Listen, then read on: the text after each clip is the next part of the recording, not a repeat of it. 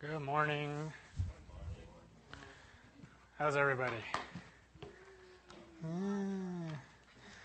I had a long day yesterday. Me and some of the pastors, we just came back from Orange Conference in Atlanta, Georgia, and it was really good. But someone hit our rental car in the parking lot of the conference, and they didn't leave a note. Their Christian conference, and they hit our car. But then, late at night, it was like a little dent on the side of this Jeep Patriot.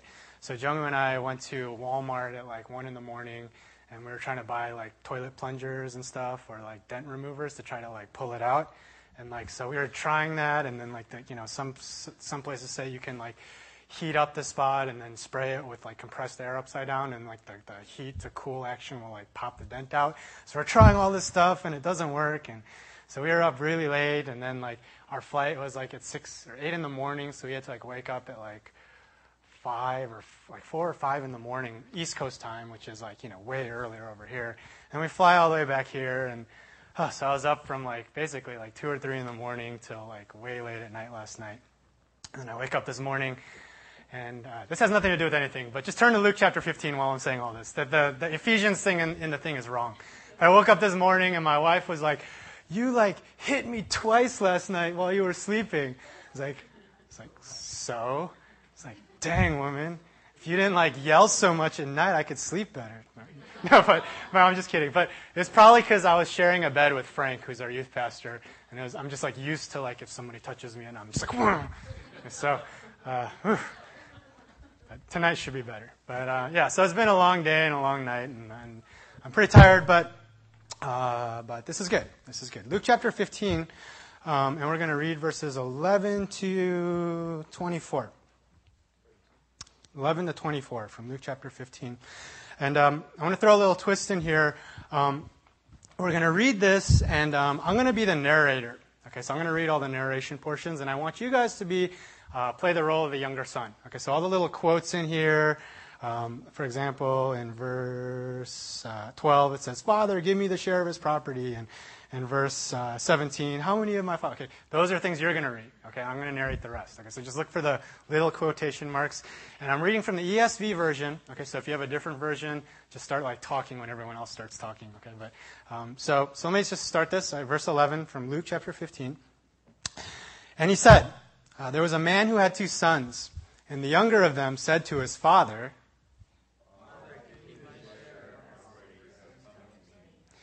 'And he divided his property between them. Not many days later, the younger son gathered all he had and took a journey into a far country. And there he squandered his property in reckless living. And when he had spent everything, a severe famine arose in the country, and he began to be in need. So he went and he hired himself out to one of the citizens of that country, who sent him into his fields to feed pigs. And he was longing to be fed with the pods that the pigs ate, and no one gave him anything. But when he came to himself, he said,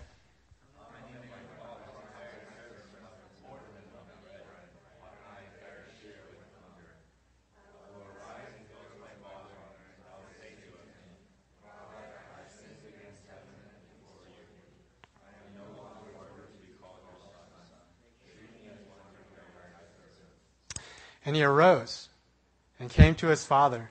But while he was still a long way off, his father saw him. And felt compassion and ran and embraced him and kissed him. And the son said to him,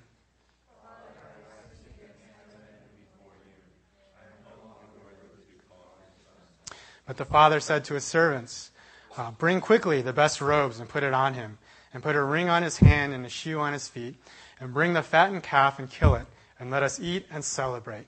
For this my son was dead and is alive again. He was lost and is found. And they began to celebrate." Okay, why don't we pray one more time? We'll get into our message.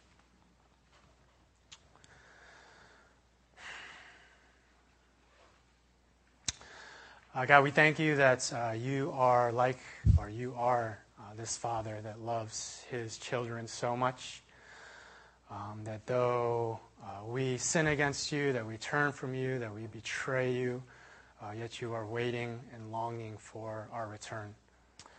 God, please teach us to come to you and run to you and know that your grace is sufficient for all of us. Please teach us through this time just how to be comforted when we're stuck, when things seem impossible, God, and just let us look to you to be the answer to all these problems and questions. So, God, we pray, be with us in this time, and we just pray this all in Jesus' name. Amen. Okay, so as Pastor Susang was saying, we've been going through a sermon series called The Parade of Fools, and again, this is all church series, so you just talk to anyone in the church, from little kids to the oldest adults, or the little kids to oldest adult. And you can ask some questions about it, because we're all talking about the same thing, which is an amazing thing. I've grown up in church all my life, and I've never seen anything like this in any other church. So take advantage. Ask someone a question and see what's going on the other sides of the church. Okay, so 2 weeks ago we talked about how we use God from this story. Okay, and last week we talked about how we treat God as a principle. You know, we look at him like this kind of, you know, we gotta like do all the right things to make sure, you know, we're honoring the principle or not breaking the rules. Okay, but today we're going to talk about a young man, or we're going to look at the aspect of how the young man wrecked his life. Okay, and he messed up his life, and he got himself stuck. Okay, he got himself stuck. He was probably depressed. He was probably pretty unsure what to do with his life. Okay, for a moment in his life. Okay, and as I tell you that, as I was preparing this message this last week or two, it was, you know, I kept thinking about this teacher at seminary, who was also a pastor. He always says to us to us students, you gotta get the Word of God and bring it to your congregation. Right? You gotta bring a message to your congregation. Okay, so I'm sitting here thinking, okay, I got to bring a message to my congregation. Okay, which is interesting, because on your side, okay, if I was sitting in your seat, you guys got to think, like, every week as Pastor Susang gives messages, or whoever's speaking, like that, you got to think, well, God is trying to give a message to me through that person, right? And so I'm like sitting here, and I was like, okay, so I got to give a message to people about being stuck or being depressed or being in a hard place. I'm like, that's hard. What would you say to someone that's like depressed or stuck or, you know, in a tough place? Okay, so I was thinking about that, and I was praying on it, and really I had like a very heavy heart, because it's, in a lot of ways, it's such an important message to bring to people that are in difficult places or tough times in their lives. Okay, if there's, I mean, I've been in tough places in my life, and you know, I'm just longing for something to happen. You know, and you might know someone just longing for something to happen, and there are probably people, I know there are people in this, you know, right among us, and you probably know people in among us that need something to happen. Okay, so as I was preparing for this, you know, I felt this weight, and a lot of times I would just think about this and us, and I'd almost start to cry. Like I wouldn't cry because I'm a man, right? No tears from me, but I would feel like crying. Okay, let's get that distinction very clear. So I'd be like, you know, okay, so, but it was heavy, okay, honestly, it was just very heavy, this message. So, you know, praying, studying the passage, and thinking about it, it's like, and I felt like, you know, God really had something for me to tell you guys today, okay, so, with that said, today's sermon is not designed to be a magic bullet. Okay, what I mean by that is, you know, if you are depressed, or if you feel like you're stuck in your life, it's not meant to be like, bam! You know, it's like, okay, now you're fixed. If you don't walk out of these doors feeling completely 100% relieved of your problems, then, I don't know, you didn't give enough offering. No, I don't know. Okay, it's not meant to be like that. Okay, it's not meant to be some magic bullet that's going to solve all your problems. Okay, I knew a pastor. He used to always tell his congregation, you know, in a very normative sense, a lot of Christianity, it's not meant to be like growing in your Christian faith is never easy or instantaneous. Right? It rarely is. Okay? You know, occasionally you'll hear stories. Like I had a friend of mine that I worked with, and he's like, he was like this big white guy, and he told me, Joe, one day I wanted to quit smoking, and I gave it to the Lord, and it was done. was like, that's not the normative experience of most people, right? Most people don't win the lottery like that. You probably all know stories where someone sort of wins the lottery and they get healed or some major problem gets solved by God. But in a very normative sense, that's not how we generally live our lives. I don't normally live my life with my wife and how are we going to put food on the table the next day? Like, oh, let's go play the lottery because I heard this guy won like $200 million. So every day I'm going to play the lottery and try to win the lottery.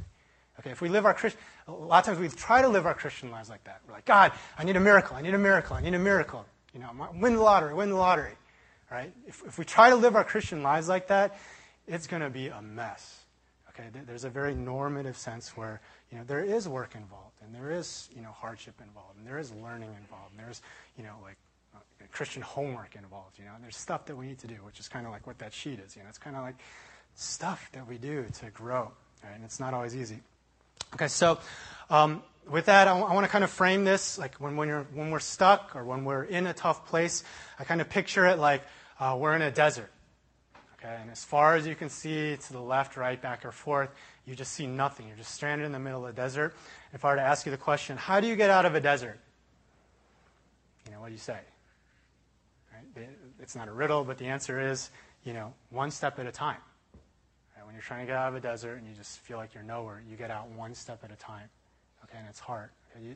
The answer isn't, well, you teleport, of course. Right? That's the miracle answer. You teleport. It doesn't happen. It doesn't happen. All right. So when we're talking about Christianity and our lives and our relationship with God, or just our life in general, it's like when we're trying to get out of a desert, most normative is one step at a time. Okay, one step at a time. And many times the hardest step, right, is finding the hope to get started.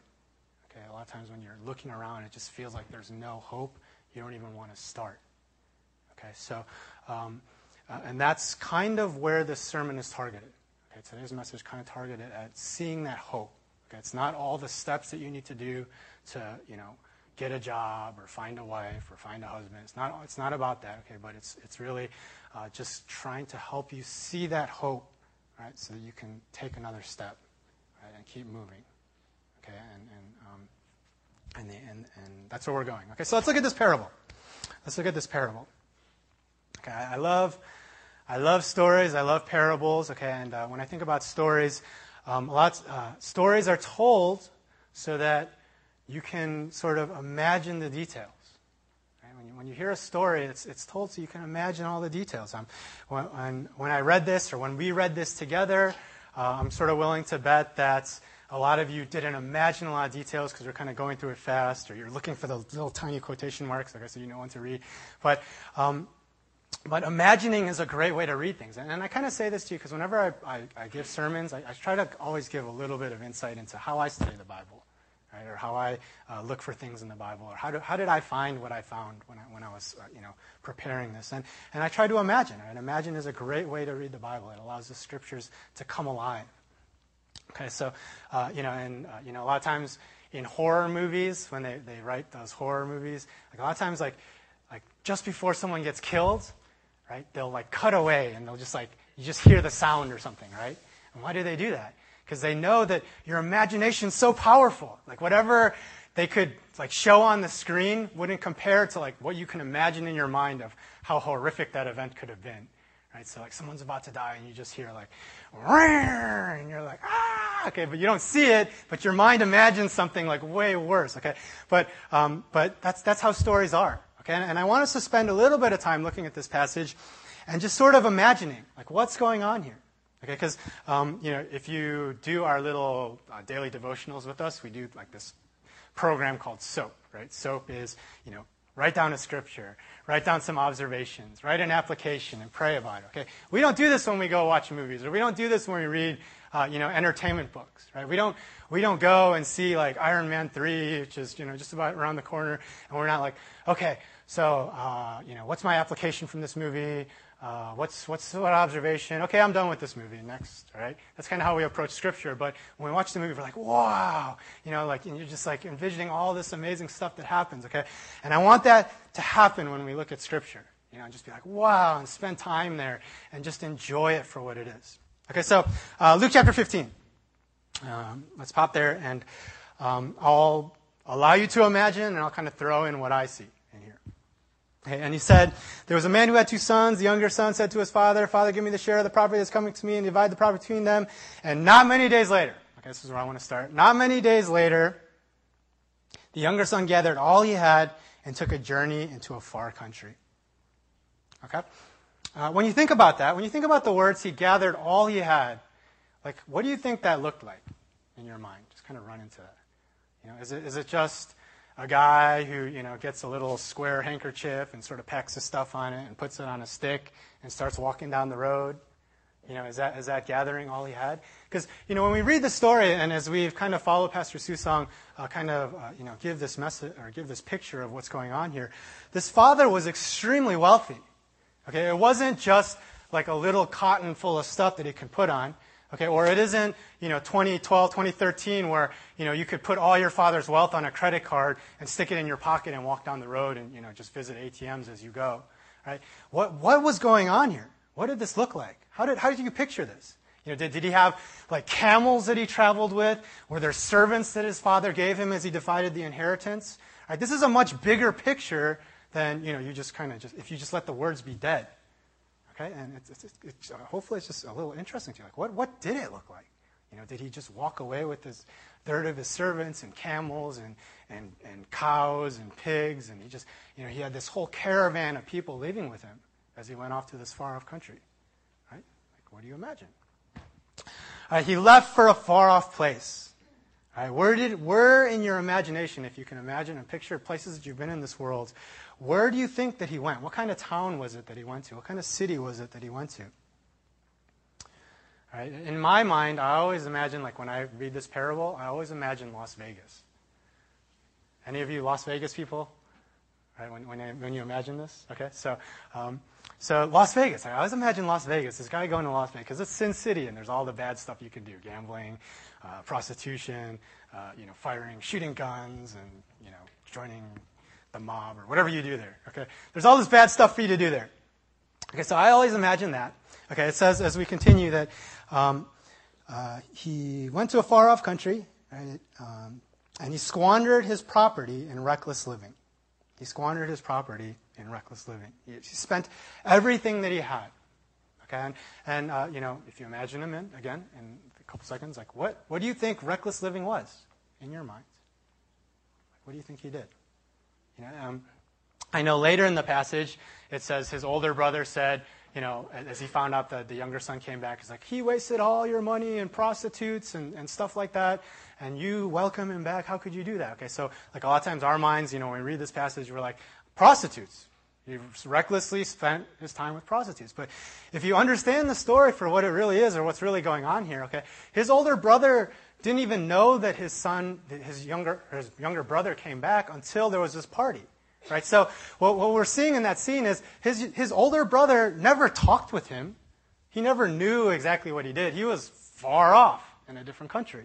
Right? So the reality is the older brother had no idea. Okay, so we can't just limit our minds to, he just spent his money on prostitution.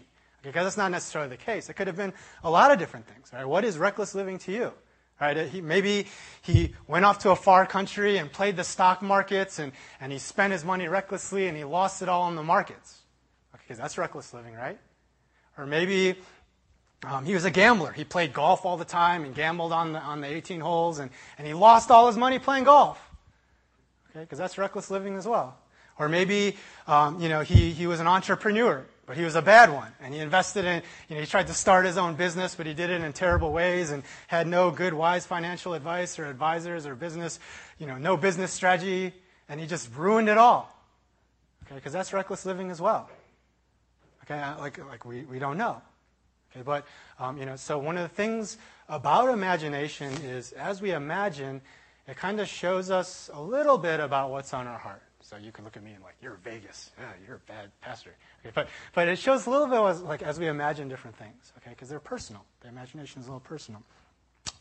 So he squandered everything he had in reckless living, right? And to add to his problem, there was a great famine in the land. Okay, so this young son had nothing left. Right? But as well, the rest of that country had nothing. Okay, so everyone was in need at the time. And it says he hired himself out to a citizen of that country, right? And the interesting thing, as I was thinking about that was, it was kind of his intention to use that country or use that place as a place where he could find entertainment, or he could, just use it for his own personhood, use it for his own joy or happiness. Okay, but as it turned out in the end of the story, or not the end of the story, but the end of this section, it's like the thing that he desired to use for his own pleasure ended up enslaving him. Okay, and I was like, that's kind of interesting. Like, I find that in a lot of the things that we do. It's like we intend to use career for our own personal gain or pleasure, but in the end, if we don't watch out, it ends up enslaving us. Right? Or the same with money for a lot of people. They desire to use money for their own pleasure, but in the end, it ends up enslaving them, or gambling, or finding a significant other, or any of these things. Right? His intention is one thing, but in the end, he becomes enslaved to it. And he becomes a pig feeder, right? Which is a very low position, obviously.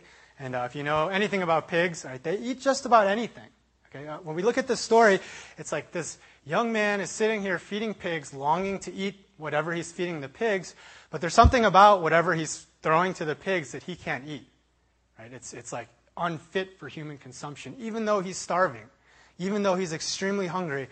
Whatever these pigs are eating, he can't eat, right? Which is extremely dire. And I picture the scene where, a lot of times when if you picture a pig farm, it's just fat pigs, and they're all happy and rolling in the mud. But here it's like the whole nation or the whole country is in a famine. Right? So these are probably not fat pigs, right? And they're probably not getting great feed, right? Pigs will eat anything. It's like if you pooped in a pail and you threw it out, the pigs would eat it. And it gets that kind of just nasty. Like whatever these pigs are eating is just so nasty that this guy can't even eat it if he wanted to.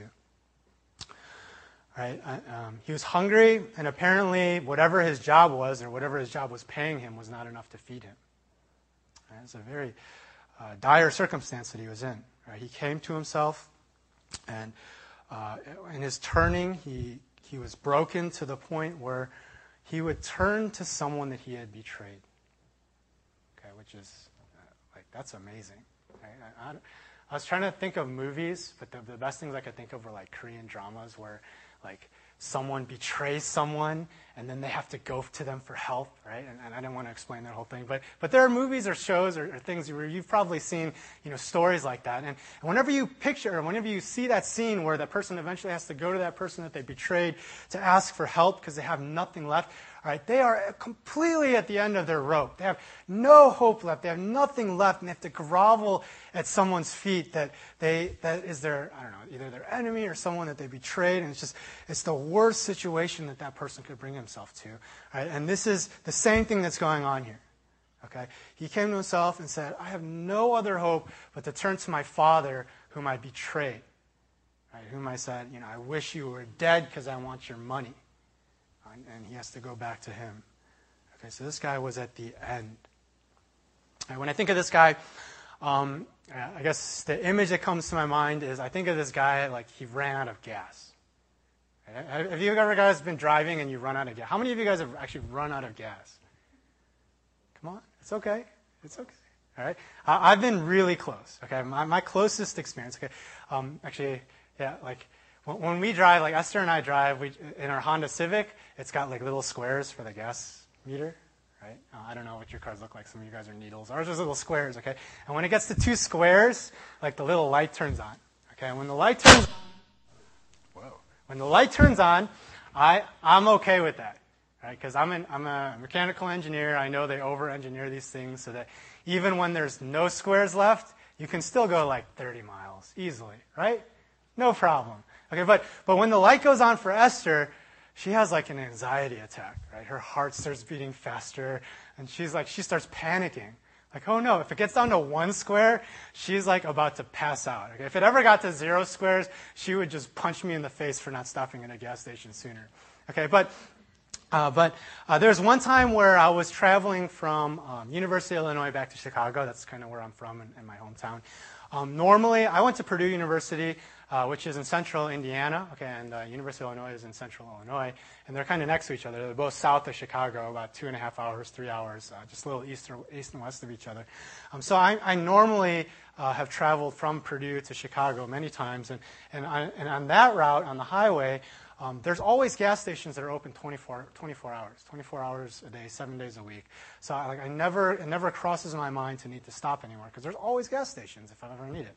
Okay, so me and my buddy were traveling back from University of Illinois, and we're driving up, and it's late at night. And I'm in my dad's 1999 Camry Pearl Gray. Okay, good gas mileage car, right? 4 cylinders. That thing's going to go for a while. Okay, we're a little low on gas, and you pass the gas stations. So I'm thinking, the gas is more expensive in the city. If I go out on the highway, it gets cheaper, right? So let's use that to our advantage, okay? So and it provides a break. You drive long late at night. You want to stop somewhere so you can take a break. So you kind of kill a couple birds with one stone. So we're driving along, okay, and the gas gets low, and the light eventually turns on. And again, I know that they build in more than it's there. So I'm like, we got at least 60, 40, 50 miles left before we run out. So we drive along, and then eventually, okay, we'll get off at this exit ramp and fill up with gas. So we get off the exit ramp, and the gas station is closed. So we're like, okay, no problem. We'll just go to the next gas station. Okay, and this is like separate. Each gas station is separated by like 10, 15, 20 miles. It's like normal when you're in the middle of nowhere kind of setting. So we drive to the next gas station, right, and it is also closed. Okay, and now our needle is getting very low. Okay, so we're to the point where I'm stepping on the gas pedal very gently. Okay, and you got to go like 55 miles per hour because that's like the optimal range for gas mileage. Okay, all the air conditioning is off, the radio is off. All right, we're trying to conserve every bit of energy that we can. Okay, and we're trying to drive to the next gas station, and it is also closed. Okay, so now we're like freaking out, okay, because the needle is like grounded, and we got to make it to the next gas station, and like we're driving, and the whole time we're driving, I'm just waiting for the engine to start like sputtering, because the gas is running out. But in that situation, like I said, we just made it to the gas station. I'm pretty sure we just like rolled in like in neutral. Okay, it was pretty bad. Okay, but when you actually run out of gas, okay, there's a couple things that happen in your mind. Okay, when you actually run out of gas, the first thing that happens is there's a panic. All right, there's a panic when your gas is low. Okay, and that's what I was experiencing. There's a panic, right? But there's a little bit of hope that you can make it a little further. Okay, and that's the funny thing about the gas tank. It's like whether it's a quarter full or half full or full, you don't really think about it or you don't really care. Everything's happy and good until that light comes on. Okay, at least for me, it's like everything's happy till that light comes on. Okay, but when that light comes on, there's a little bit of panic, right? And there's a hope that maybe you can make it a little bit further. Number two thing that happens is there's a dread. Okay, when the engine starts to sputter, okay, if you don't know anything about running out of gas, like when you run out of gas, you'll sputter a little, and then you'll go a little further, and then you can actually go like a pretty good distance further, and then it'll sputter some more, and then it'll sputter. It doesn't just die totally. Usually, right? It doesn't just die. So when the engine starts sputtering, there's like a real heavy dread, like this is actually going to happen. Okay, and then when you run out of gas, okay, and you're on the side of the road, what happens is you start blaming things or people. Right? This stupid car, why couldn't it make it just a little bit further? Or, why didn't it have better gas mileage? Or, it's my dad's fault because he didn't fill up the night before. Or my wife should have done it. Or, something should have happened. It's like, why are the gas stations closed? They should know better that people need to get gas at 2 in the morning. Because there's a whole bunch of college, like 40,000 college students down south, and they're all going to Chicago. And there's nothing to do down there. They should know. They can make money. Right? You blame people or you blame things. Right? After that passes and you're sitting on the road a little longer and you cool down, all right, you finally start to feel guilty or you feel stupid and you get depressed. You're like, oh, man, I'm so stupid. I should have filled up. It was only like 2 cents more expensive if I stopped before I left. It's like I was just trying to save 2 cents per gallon. I should have just filled up. I am so dumb. Right? It's going to take forever for me to get home now. Okay, and then finally, okay, what happens is you eventually get to the step where, what do I have to do next? Okay, you realize that the solution to your problem is outside of yourself. Okay, there's nothing that you can do now that will make your car start going. Someone or something else outside your situation has to come in order for you to be able to get gas and get going again. Okay. In my imagination, okay, I feel like the young son went through a lot of this. Okay, he's running out of money. He's running out of his gas. All right, it's panic when his gas gets low, dread when it starts to sputter, blaming different people for his loss of money. Why is this famine happening? Why didn't my dad give me more? Why did my friends take so much money from me? Okay, and eventually coming to this point of guilt and for stupid decisions. Why did I do this? Right, and depression. And ultimately, what do I have to do next? Okay, and again, it was his intention to use that place for his own glory, for his own fun, for his own satisfaction. Right? But eventually he becomes a slave to it. Right? That was the case for this guy, but what is the gas in our lives? Okay, because we live through similar things. Okay, it might be money for us, similar to the young son. For a lot of us, it is career. In the Silicon Valley area, it's career. Again, as long as the gas is quarter full, half full, no problem. But when it starts to sputter, you really find out if that was your genuine, true hope in this world of satisfaction. When the career starts to sputter out, when the economy started shaking up a couple of years ago, when people started getting laid off from their jobs, they find out, is education, is that your gas? Or is beauty or relationship or children or religiousness, is that your great hope in this world? If I go to church, everything should be good, but for some reason something's not working. I feel like I ran out of gas. You got to be careful to think about that. There's a pastor, his name is Paul Washer, and he's very blunt, straight, tell it to your face like it is. And he was telling the sermon once. I was listening, and I was just I almost died when I heard this. But he was saying, he was giving a sermon once, and these girls walked in, right, and they sat in the front, and they were all young, beautiful girls, and they sat down. And he looked at them, and he said, "Today, you're very beautiful, but one day, you will be very ugly." I was like, what? How can you say that as a pastor, right? Today, you're beautiful, but one day, you will be very ugly. Okay, and the point of him saying that is, at this point in their life, they were far away from running out of gas. Right? That was probably the last thing on their mind. Okay, but what he was saying was, if that is your hope in this life, it will be sure to let you down. Right? It will be sure to let you down. Okay, if beauty is what you think is going to make your life satisfied, it is sure to let you down. All right, same with career, same with school, same with all these different things that come along, whatever our gas might be. Okay, so like I said in the beginning, right? So what do we do? What do we do in this situation? Right, the solution, or at least the first step, is in finding that hope. Right, finding that hope. If we get that, for saying that, it's like if you are in the, I don't want you to be in the desert, right? But I don't want you to be driving towards it and not even recognize it. Right? So it's something we got to think about. What is our hope in? There's two sides of this hope that I kind of want us to look at, and this is really genuinely a big discussion. But there's two sides that I want to talk about, and the difference is kind of like this.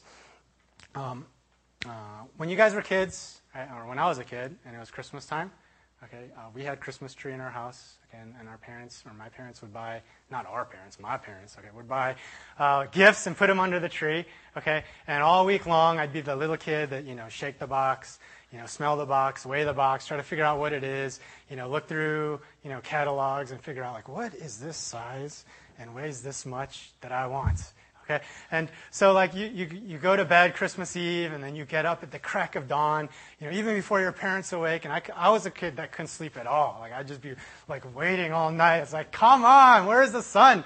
I want to get up and open my presents. Okay, so I'd run down the stairs before anyone else was awake, grab the big boxes first, save all the squishy stuff for later because the squishy stuff is closed. Right, so you got to save that for later. You open the big boxes and you play with that stuff, and you're like, yeah, okay, I got what I always wanted. And then eventually you got to get to the squishy small stuff. So you open that, and it's like socks or a sweater, and man, this sucks, right? Like the stuff that you don't even want. But the part of the whole gift-giving process is your parents always told you you have to be thankful for whatever you get, right? So like if you get like socks from your grandma, like eventually you gotta say thank you to your grandma, right? Even though you're not, right? And you're like, Mom, I don't even want this, right? But you're like, you have to say thank you, right? So like, how do you reconcile this, right? It's like, I didn't think of this when I was 5 years old, but how do you reconcile, like, I don't feel like it, but I have to feel like it, or I should feel like it, right? How do you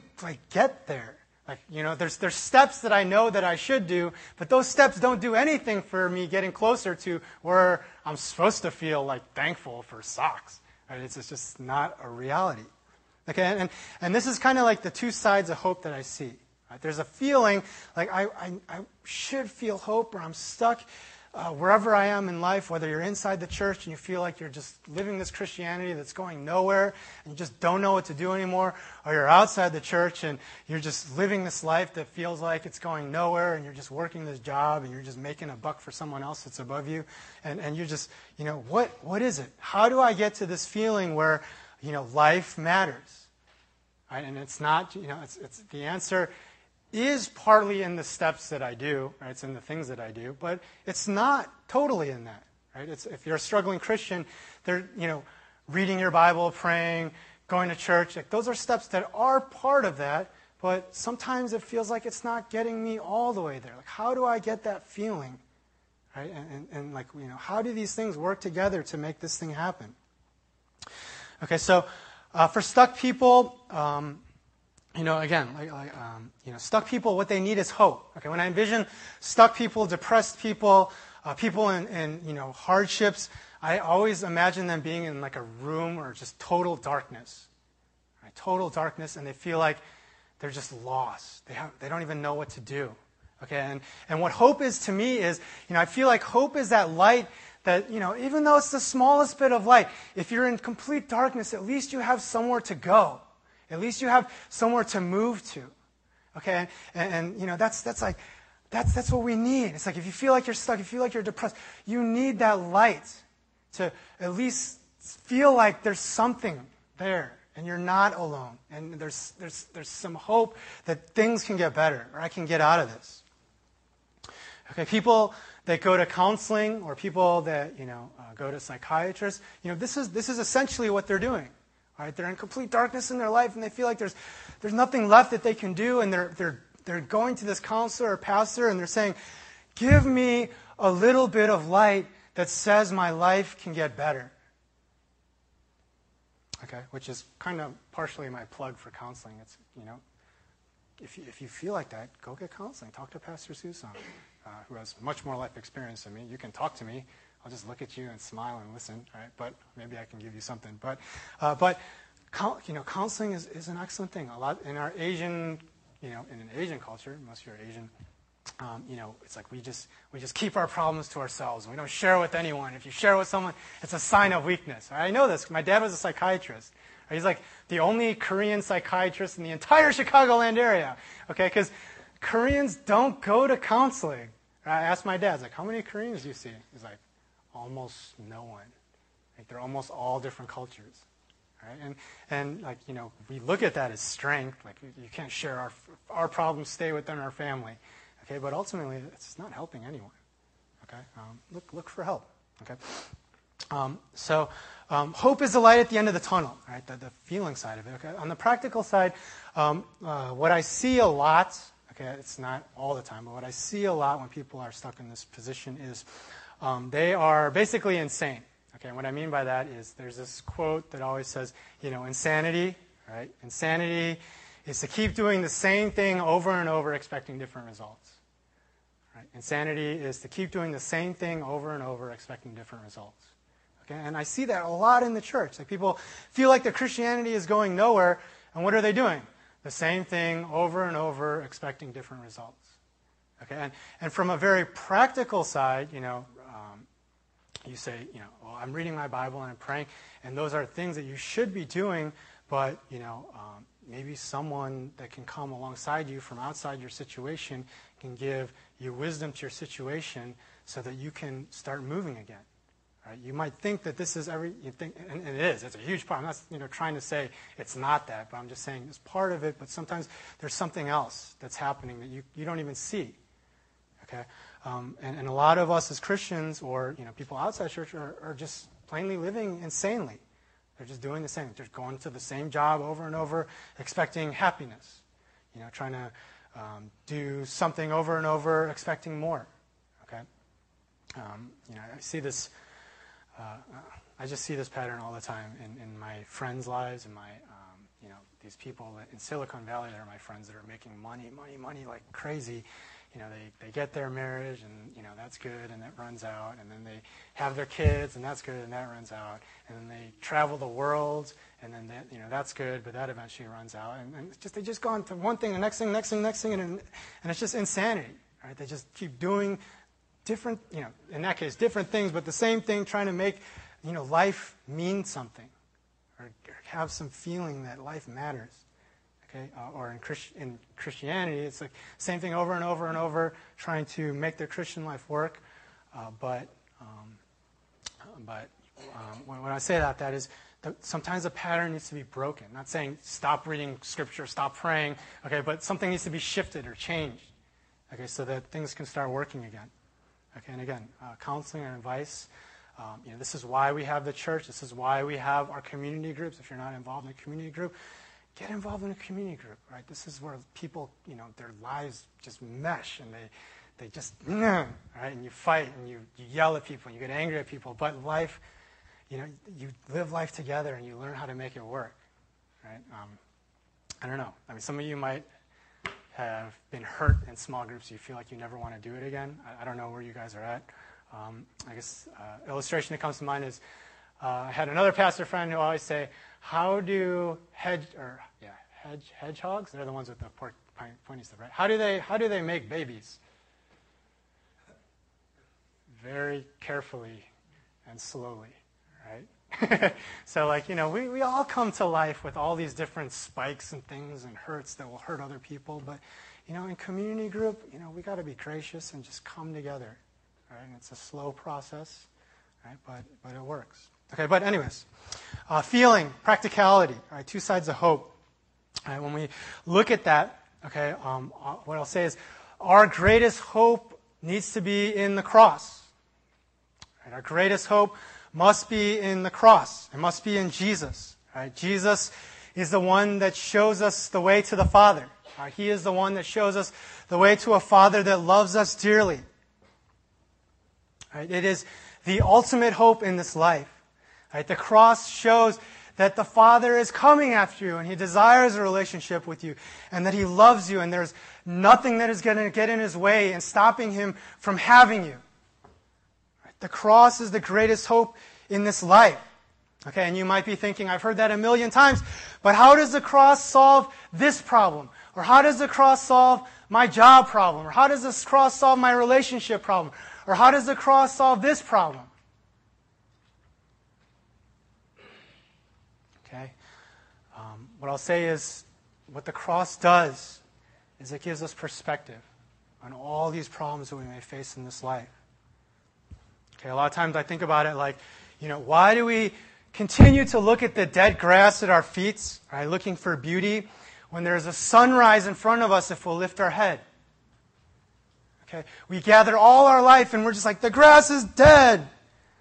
This life is hopeless.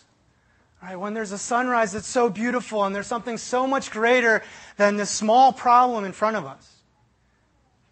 Okay, when we look at problems, I'm not saying that relational problems are insignificant and all you got to think about is eternity and the cross, or your money problems. Those are real problems and they need real answers. Okay, and that is something that needs to be worked through. But in light of that, okay, we cannot be defined by those problems. Okay? If you lose your job and you go into deep depression, our lives cannot be framed solely by our work, because that is a small problem in significance to all eternity. Our identity must be shaped by the cross. Right? That is our ultimate hope in this life. Right?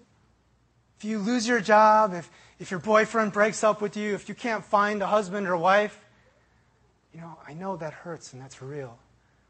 Okay, but if that is what shapes your identity, if that is what, is dragging your whole life down, you got to learn to look up and see there's more to life than that. Okay, and there's greater things in life than that.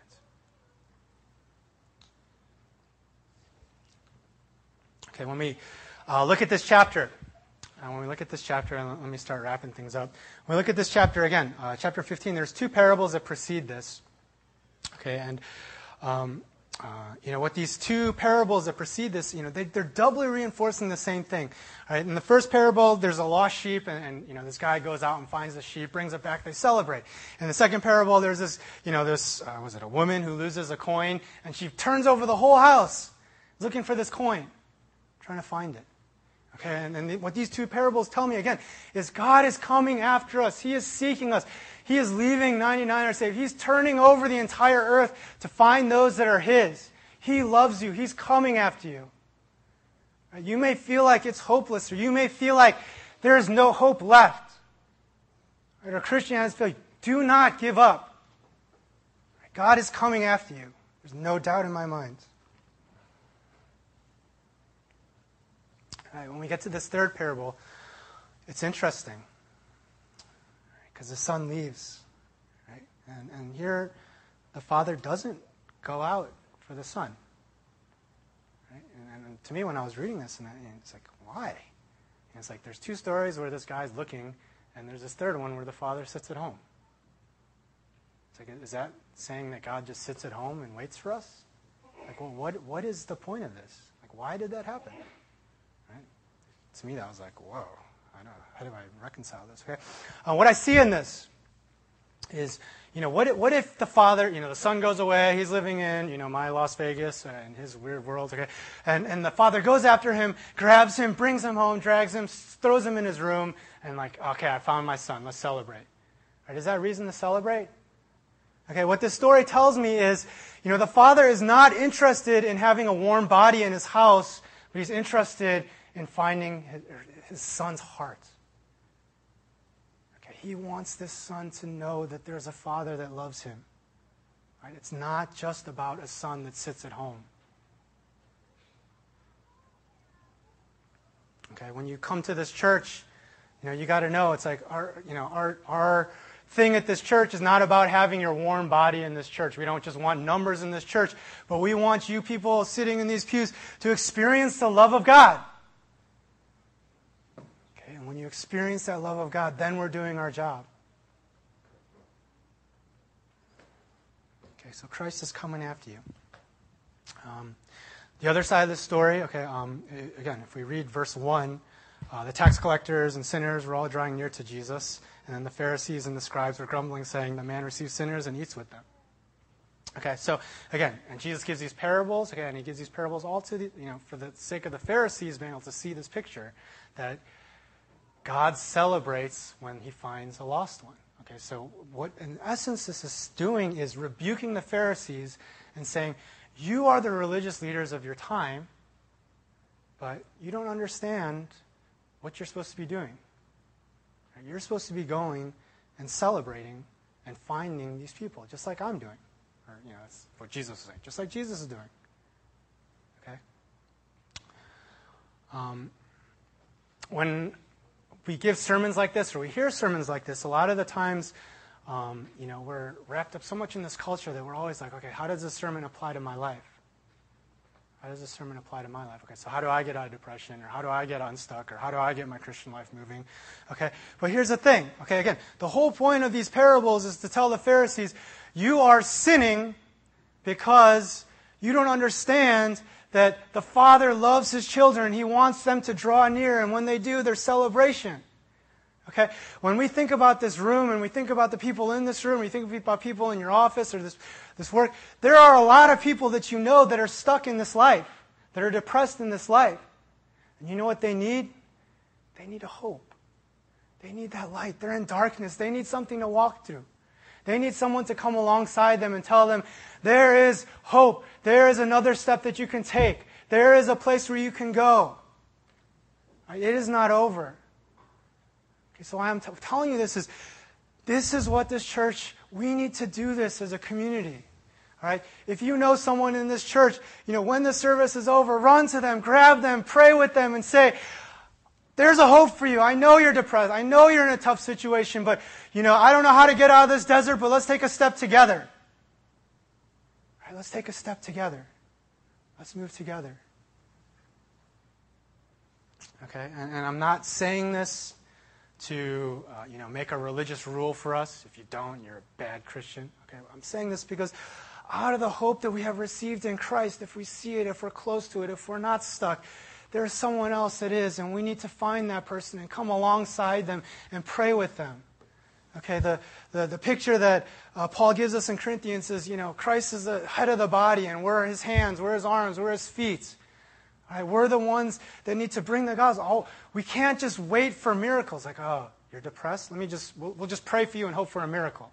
No, we need to come alongside that person and be God's hands and feet and love them and care for them, because that's the way God designed the church to be. That's the way God designed our community groups to be. Right?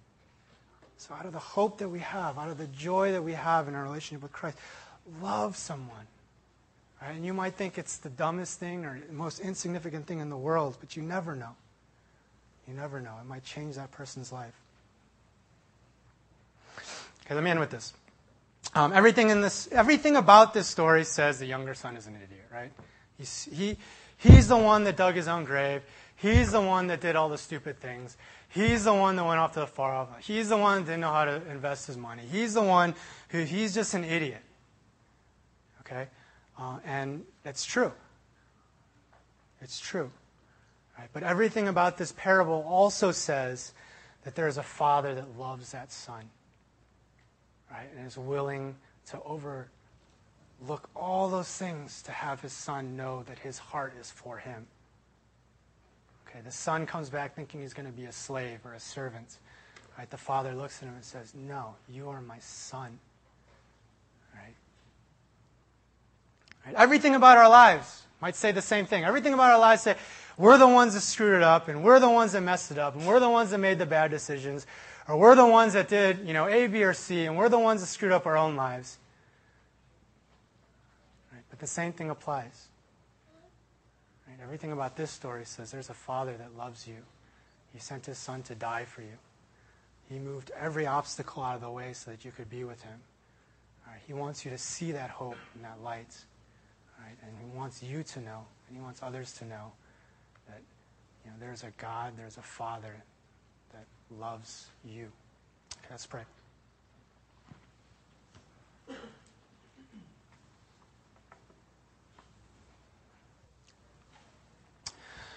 God, as we live our lives in this land, pray that you could forgive us for looking for our ultimate hopes in this world.